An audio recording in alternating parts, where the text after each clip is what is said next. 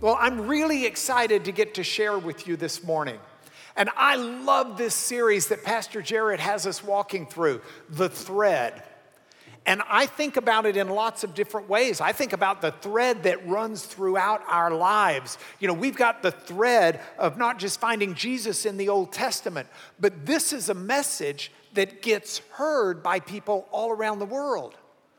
I've got a buddy named Michael who was texting me this morning from Puerto Rico saying, man, I'm tuning into the message. I got friends in Florida who are tuning into the message, friends in the Philippines, friends in Germany, because the message is something that can be taken around the world. But that's right now. What we've got to understand is this is a historical message that is still vibrant and alive today. So I want to find that thread. I love the idea of a thread because in my brain, I think of tapestries. It's probably because I'm a real old fella and I grew up listening to Carole King's album, Tapestry. My life has been a tapestry. But I didn't put Carole King into the PowerPoint. I put the Bayou Tapestry instead because it's a really cool piece of history. It's 230 feet long. It's got 58 scenes of the Norman conquest of England and was probably made within just a few years of the conquest. It's still around. And you can zoom in and you can find threads in that tapestry. And these are threads that you can follow throughout the whole 230 feet.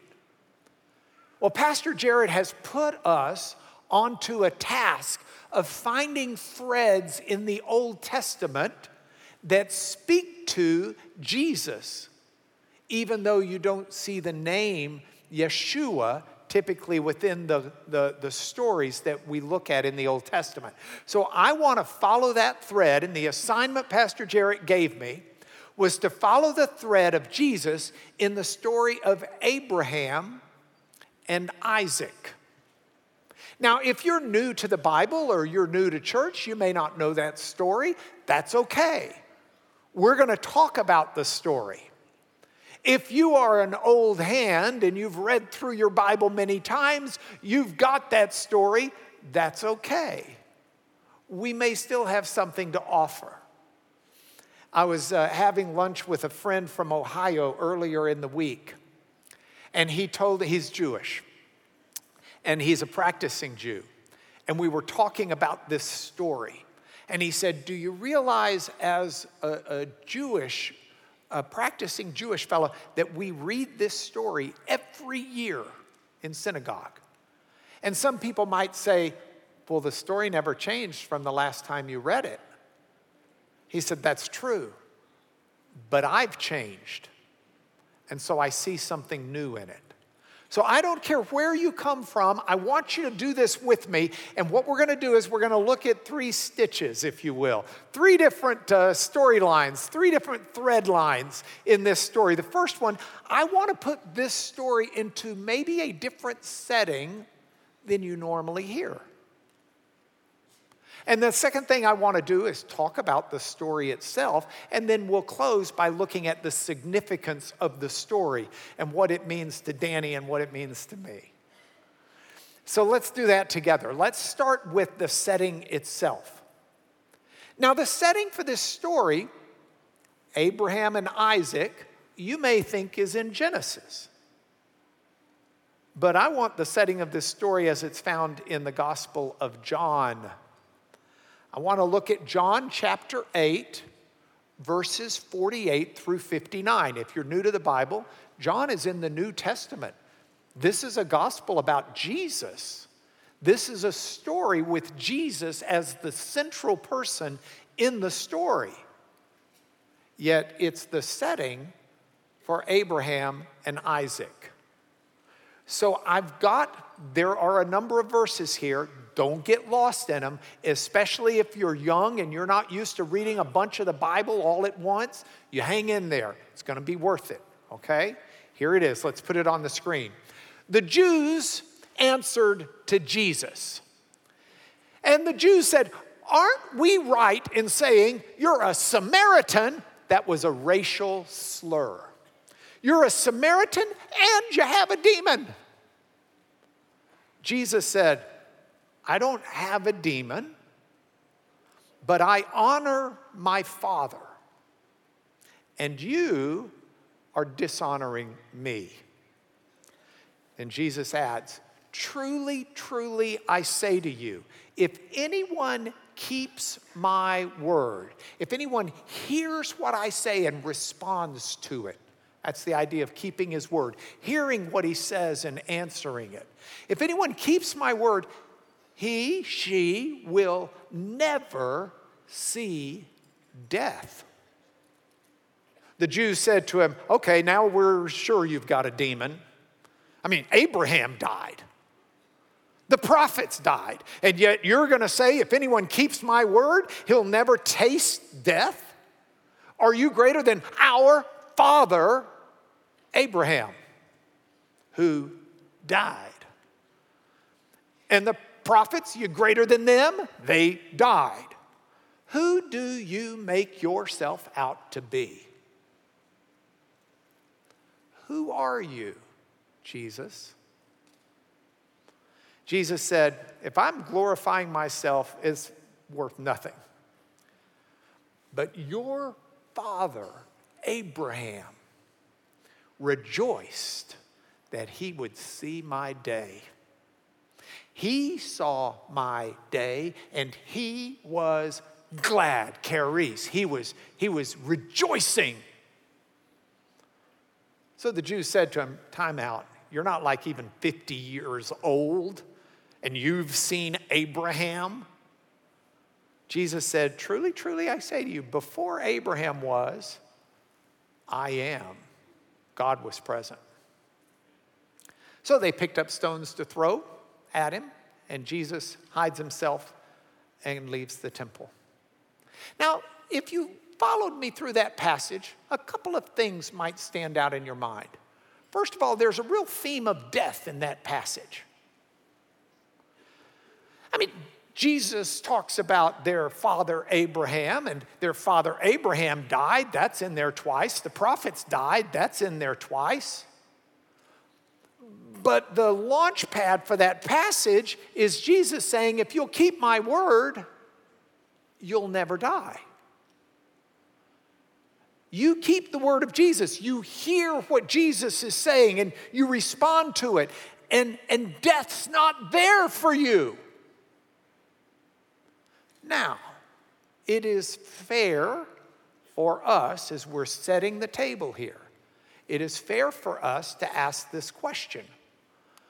Why is it, if you hear Jesus' word and respond to it, you will never die?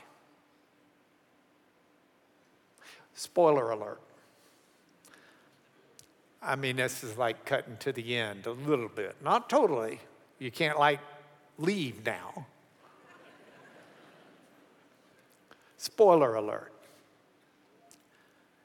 Jesus dies. And that's got an impact for you and me. Because the death of Jesus is something that he does for us. He substitutes himself for the death we should die. That's Christianity 101. If you're new to Christianity, you're going to hear about it some more. But that's Christianity 101. Jesus Christ substituted himself for us. So he took the death that we should have. Jesus, as a substitute for us, is the reason why that John story reads the way it does. But there's something very provocative that Jesus said that really concerned the people. Jesus said this, Father Abraham. Several references to Abraham as their father. Jesus says, Abraham rejoiced that he would see my day. Abraham saw my day and was glad. Now, when did Abraham see the day of Jesus? I mean, you read the story in Genesis, you don't see him going to Madame Cleo or one of these fortune tellers. You don't see him get in a time machine and go forward 2,000 years with Doctor Who. How does Abraham see the day of Jesus and rejoice? The answer is point number 2, the story of Abraham and Isaac.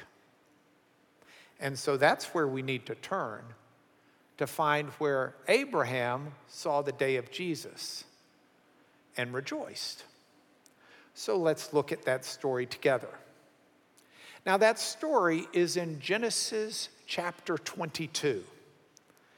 If we were studying this in a temple or in synagogue, or studying this with someone who is a studied Jew, we would talk about the Akedah, that's the way you pronounce it, the Ha'akedah, which is the binding. It's the Hebrew word for binding. You know, like we're getting ready for Thanksgiving. Some people, when they cook a turkey, they'll truss it up. They'll tie the legs up so it doesn't do this in the oven. You know, that's Akedah. That's binding. That's tying it up. And this is the story. Here's the story in a nutshell. Bob Dylan had a song, Highway 61, off his Highway 61 Revisited album. And he tells the story, God said to Abraham, kill me a son. Abe said, man, you must be putting me on. God said, no. Abe said, what? God said, you can do what you want to, but next time you see me coming, you better run. Now, it sounds like he's making light of it, but Bob Dylan grew up Robert Zimmerman in a Jewish home in Duluth, Minnesota, and this is a significant story in Judaism because God does say to Abraham, I want you to take Isaac, go to Moriah, to a place I'm going to show you, and I want you to sacrifice him. I want you to kill him. And Abraham gets the wood, gets the knife, gets the fire because God wants it to be a burnt offering. And he gets his son and the donkeys loaded and a couple of servants, and off he goes because Abraham made the decision, I'm going to kill my son because God told me to. This is not a story we really like to talk about a lot at church. It's not a story that anybody this is the kind of story that you read about on the internet and people say, well, I'm not following that God. What God could make someone do that? And so God says for Abraham to do it. Abraham does it. He gets everything, he loads it up, and for 3 days they go to Mount Moriah. And they get to Mount Moriah, and the son Isaac says, Dad, I see the wood, I see the fire, where's the lamb? Dad says, God will provide the lamb. And then has Isaac carry the wood up the mountain.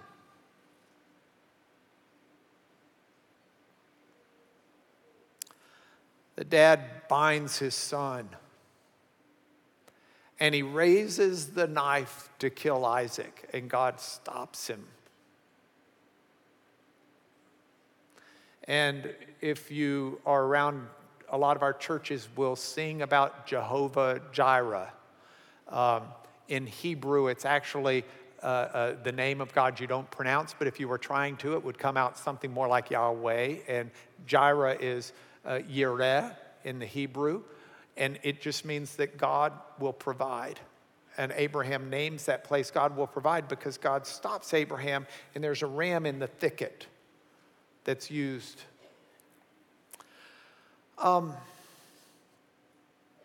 Now, I want to talk about this with Jesus, but I got to take a detour for just a moment. Because you can't hear this story without it blowing your mind a little bit. This story rightly bothers people. Rightly bothers people. If you're not bothered by this story, you ought to be. It ought to bother you a lot. And so before I bring Jesus back into this front and center, I need to pause for a moment because there are a couple of things I want you to consider.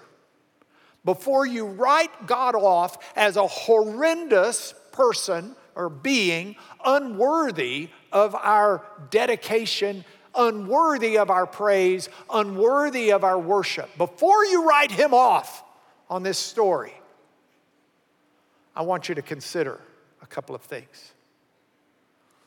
I want you to consider, number one, the story that came right before it. See, Abraham had had another son. Abraham was married to Sarah, and Sarah had a handmaiden, and Sarah gave her handmaiden to Abraham because Sarah was barren. And Sarah knew how badly Abraham wanted a child. So Abraham has a child by the handmaiden of Sarah. And Hagar, the mother, they have a child. And the child's name is Ishmael. And Abraham loved Ishmael. Then Sarah gets pregnant.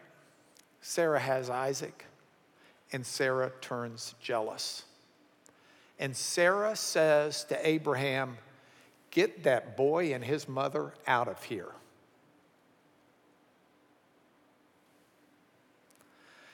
And Abraham goes to God with it. Abraham is distressed. The Bible, especially in the Old Testament, the Pentateuch, doesn't often assign emotions to people. It's more narrative. There's emotion assigned here. Abraham is distressed. And God says to Abraham, you can do what Sarah said. Don't worry about it. I'm going to take care of Ishmael, and I'm going to make a great nation out of him. And I'm going to take care of Isaac, and I'm going to make a great nation out of him. So Abraham, you do this and this will be fine. And do you know what Abraham does? Abraham puts a little test out there for God. Abraham says, okay, I'll send off Ishmael and I'll send off his mother, but I'm going to put him in the wilderness of Beersheba,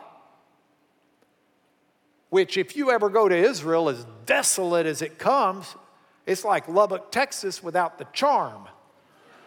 Beersheba, I'm sending them there, and all I'm giving them in this desert wilderness is a little flask of water and a piece of bread.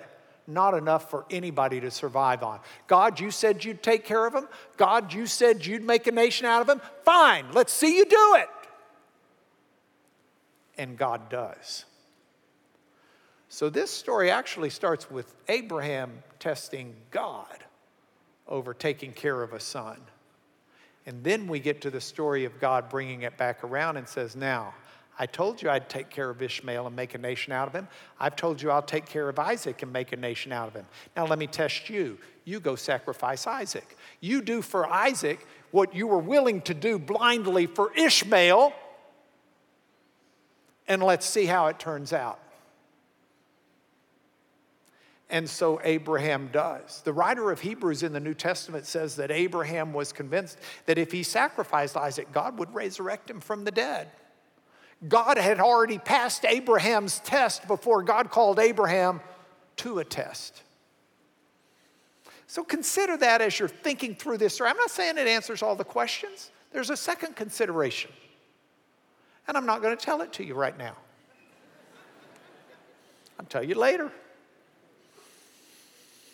But now, if we're going to look at the story and follow the thread line with Jesus, if we're going to follow that thread of Jesus in the Abraham and Isaac story, we need to see some things about the story and compare them to what we know of Jesus. You ready? All right, let's see if we can read these passages. And I'm sorry, I wind up standing in the way of the passages. But if I lay down here to speak, it might be nicer to look, but you won't pay attention. Take your son, your only son, Isaac, whom you love, and offer him. That's what Genesis reads. Some of you who've been in church a good bit, does any of that language sound familiar? It should.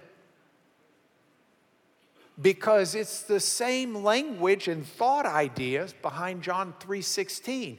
God so loved his world that he gave his only son.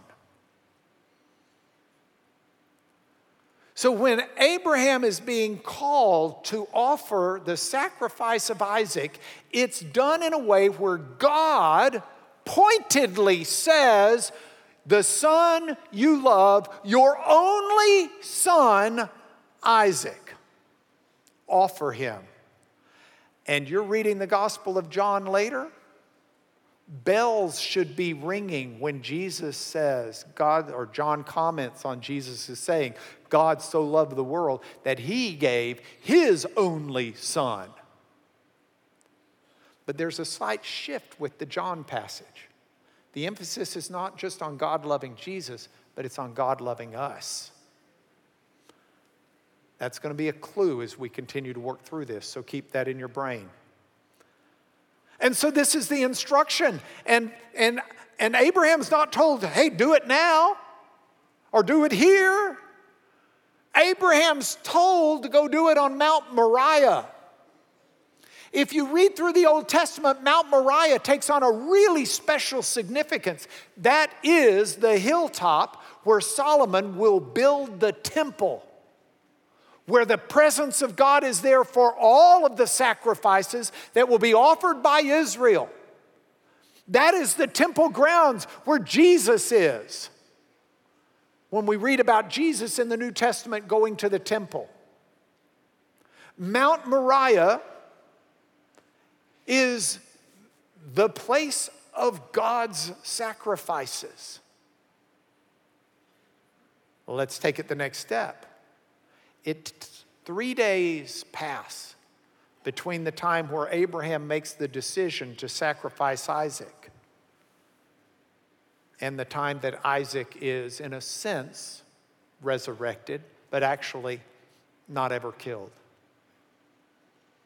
But those 3 days are echoed in the life of Jesus as well. You know, for those 3 days what Abraham was going through? Can you imagine? He clearly hadn't told his son. I mean, is he going there for 3 days thinking this is the last time I'm going to be talking to my son about the Astros? Bono's new book? Is this the last time I'm going to be able to talk to my son about what matters to him? If his son says, hey, Dad, I'm wondering what kind of woman I might marry, do I need to say something to him? Abraham had to be in agony during those 3 days as he walked through having already made the decision of what to do. Abraham in the story has Isaac carrying his own wood for the sacrifice. The New Testament teaches that Jesus was made to carry his own wood for his sacrifice.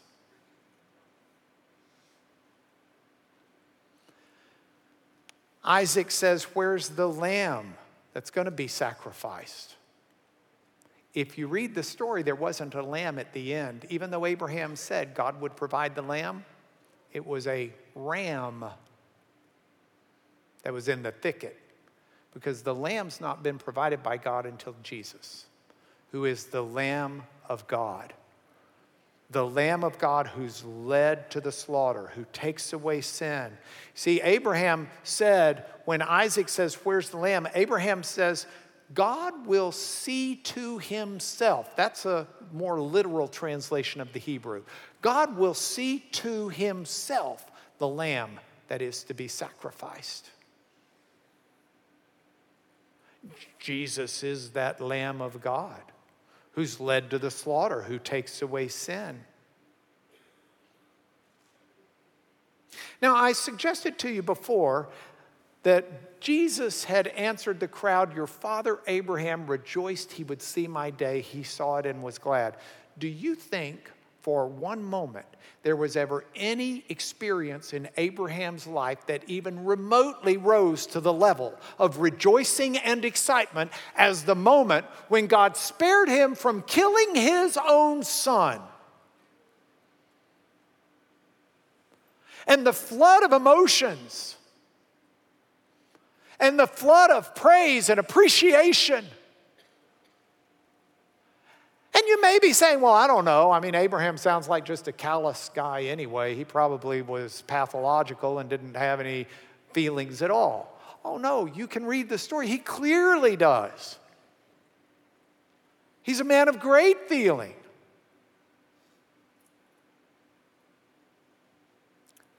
And that's the day of Jesus that Abraham saw. For Jesus is the real sacrifice that's done for humanity. Abraham's faith in God was reckoned to him as righteousness, Paul writes in Romans, quoting Genesis, multiple places. But that faith is what Jesus was calling for when he said, you don't ever want to die?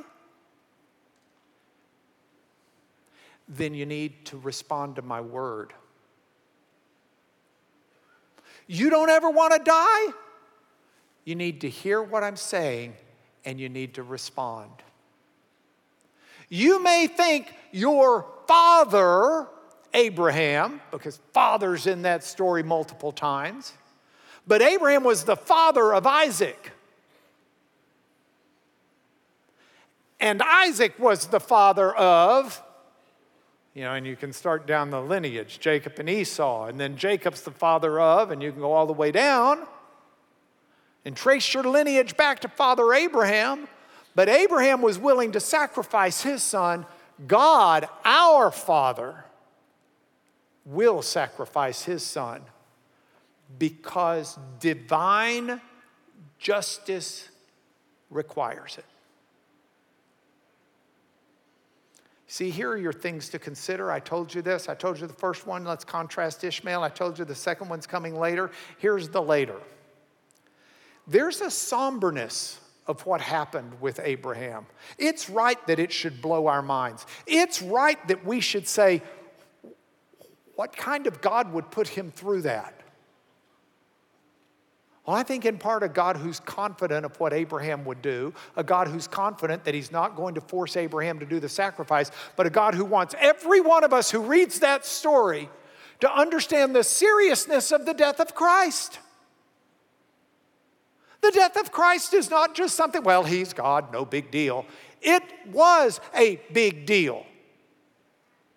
Jesus wasn't simply God, he was fully human. God so loved the world that he gave Jesus. Jesus so loved the world that he came. And if we don't understand the soberness and the severity of it in language that we can relate to, then we are too dismissive of what God has done. And if you say, well, wait a minute, Mark, God's God. God can do anything. So can't he just take a big eraser? Why does he have, if Jesus had to die if Jesus died for my sins and it's that big a deal, then why didn't God do it another way? Well, there is no other way. If God is a just judge. And God is going to declare you not guilty when you are guilty. It's either a kangaroo court with a kangaroo judge, or someone else has to step in and pay the penalty that you're due to pay. It's got to be done, or God's not a just God. He's only just when it serves his purposes, not when it costs him everything. So that's the story. I got 5 minutes. Let's talk about the significance.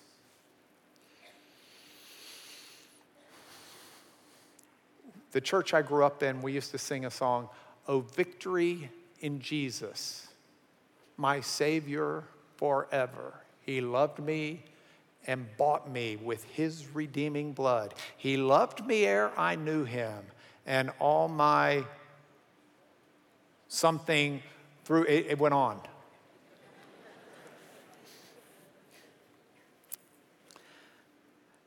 We have victory over sin. We don't have to sacrifice our children. We don't have to be the children sacrificed by our parents.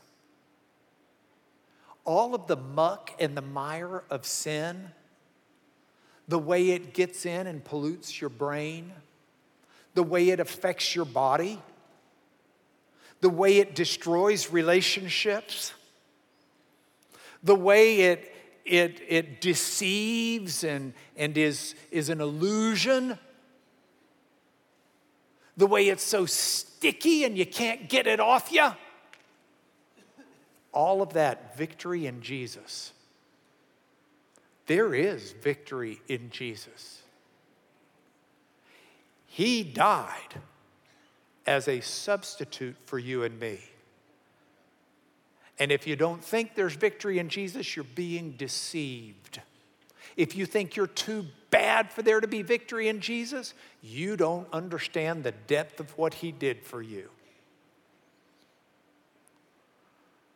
Because there's not just victory in Jesus of eternal life. There's transformation in Jesus now. God is at work in his children. When you give your life to Christ, the Holy Spirit comes into your life and begins to transform you into the likeness of his Son. Little by little, every day. Jesus is changing me. He's making me something better than I was before. My wife is so excited about that. She thinks in a couple of years I'll be okay to live with. Jesus is transforming me. You got problems? You got issues? You stuck in a deep hole? Let me introduce you to Jesus.